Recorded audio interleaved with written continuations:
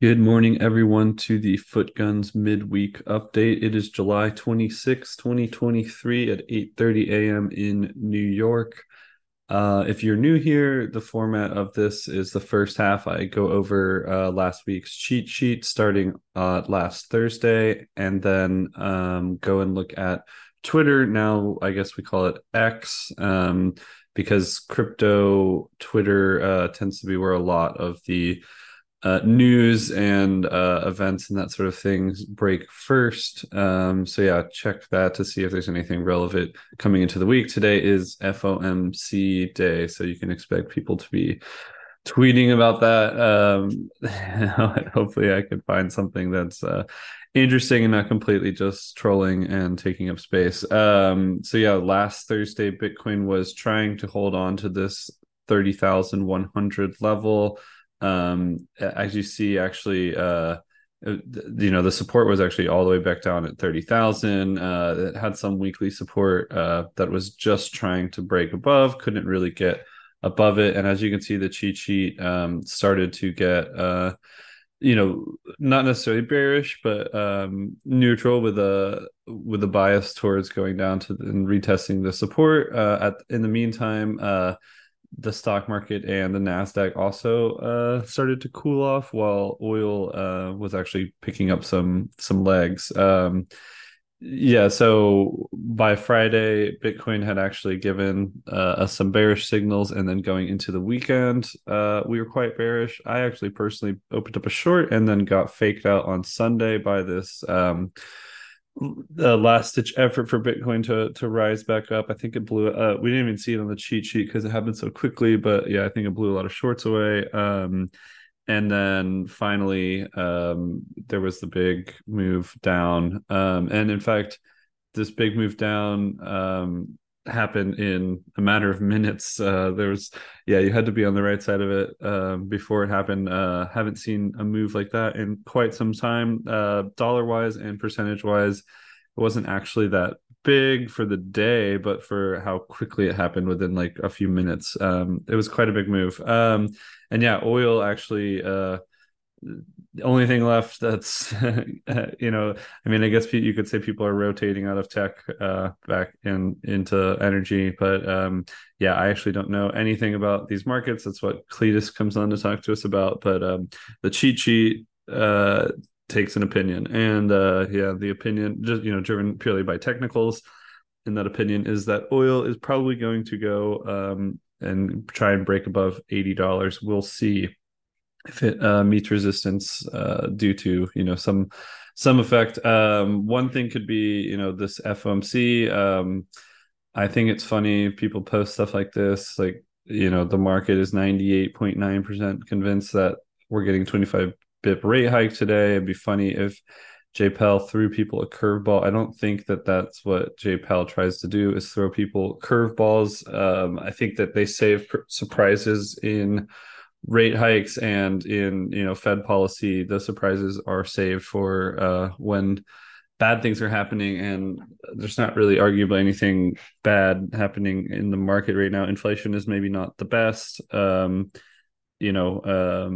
yeah, maybe the prices of, like, the price of oil starting to go up and some commodities starting to go up could be an issue. But if you go look across the board, I mean, inflation is still sort of coming down, so I don't expect there to be any surprises. I think most likely we will get exactly what the market expects, which is what Jerome Powell said he was going to do. He's just going to do it. Yeah, the open interest on Bybit, that's this small green line down here. You can see it skyrocketed recently, or this was just this morning. So yeah, be careful out there because the price didn't move, right?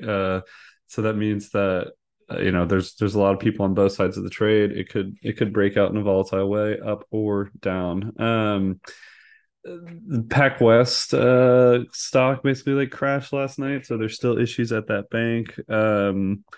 I don't like this whole another one bites the dust thing from Bitcoin Magazine. I mean, it's a very like Bitcoin maximalist thing to be like, oh, it's us versus the banks. I would bet that Bitcoin and banks will live side by side for quite a long time. I don't think you have to kill the banks to be able to have Bitcoin. I mean, right now they live side by side. Um, yeah, FOMC day. That's how to trade it, basically. I mean, every single FOMC day. So yeah, the idea is basically just don't trade it. I mean, if you want to try and for no reason short up here and for no reason buy down here, trying to like, intraday trade, like per scalp or something like that, go for it. Probably not the best time to, load up for a long-term position. Just let the thing cool off, and let the market return back to normal. We'll also do whatever you want to do. But yeah, the if you haven't seen these trading bots or whatever on Discord, they're actually kind of cool. I'm gonna try and look into setting something up myself, but there's one called Unibot, and you basically go into Telegram and you can set up a connection to like a crypto wallet, and then it gives you ways to trade in a more sophisticated way on chain. I think it's hilarious though. Yeah, that's what this tweet is about, is that the user experience in DeFi apps are so bad that we're now using a Telegram bot to avoid all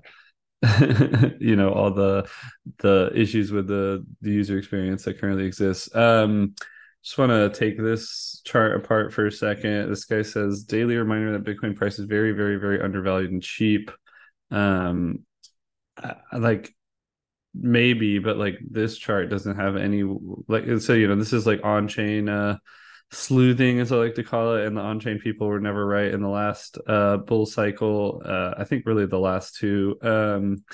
This thing MVRV and Z score. I think MVRV is something about like the market cap, something blah blah blah, relative to like how much supply is available or volume or something like that.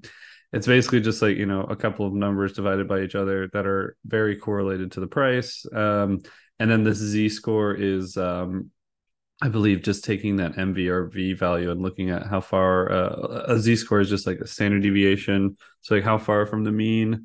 And yeah, I mean, I think the thing is that this thing doesn't really like, it's not really predictive. I think one of the things people were trying to say is that, oh, when it comes into this red zone, that's a top. And I mean, it's worked for for a few, I mean, okay, cool, it picked these two tops, but were they really tops, right? I mean, on what time frame, right? Because this went on to make a new high.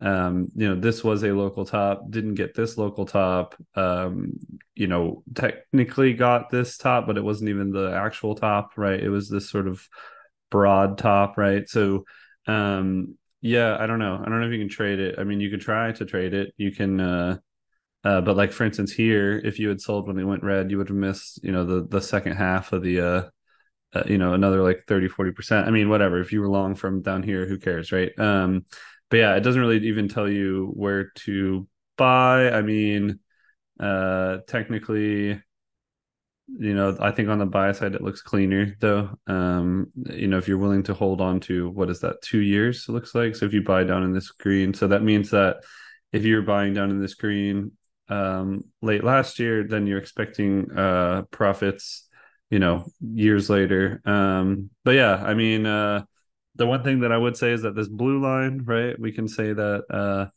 Bitcoin is undervalued when it's below this blue line, because that seems to be very consistent. And so that was again last year. So like currently today, probably not undervalued. Waiting for Bitcoin to go back and retest that blue line is probably the long term buy spot. But yeah, anyways, not a big fan of the on chain stuff. I'm really haven't really seen it be that predictive. Please come and make comments about how I'm wrong or something. But yeah, last thing I'll leave you with is go touch grass, I guess. Like, yeah, when Bitcoin's been consolidating for 30 something days, I showed yesterday in the newsletter that the last time Bitcoin came and fell below the 50-day moving average, it was under there for 55 days, just sort of like drifting downwards. So yeah, make sure that you're not driving yourself crazy over, especially this price action where the price is only, it's okay, it crashed, it went down 3%, right? you know, there was days earlier this year when Bitcoin was down like 8, 9%, stuff like that, and last year even bigger. So yeah, it's, for trading, it's, you can still do it if you want to, but yeah, for long-term holding or whatever, time to just like, yeah, enjoy being outside, set some alerts on your phone or whatever, and if Bitcoin has a big 8% down day or something, maybe pick some up or do whatever you want. But yeah, don't drive yourself crazy trying to trade this sort of chop. All right, I hope everybody has a good rest of their week. I will talk to you next week.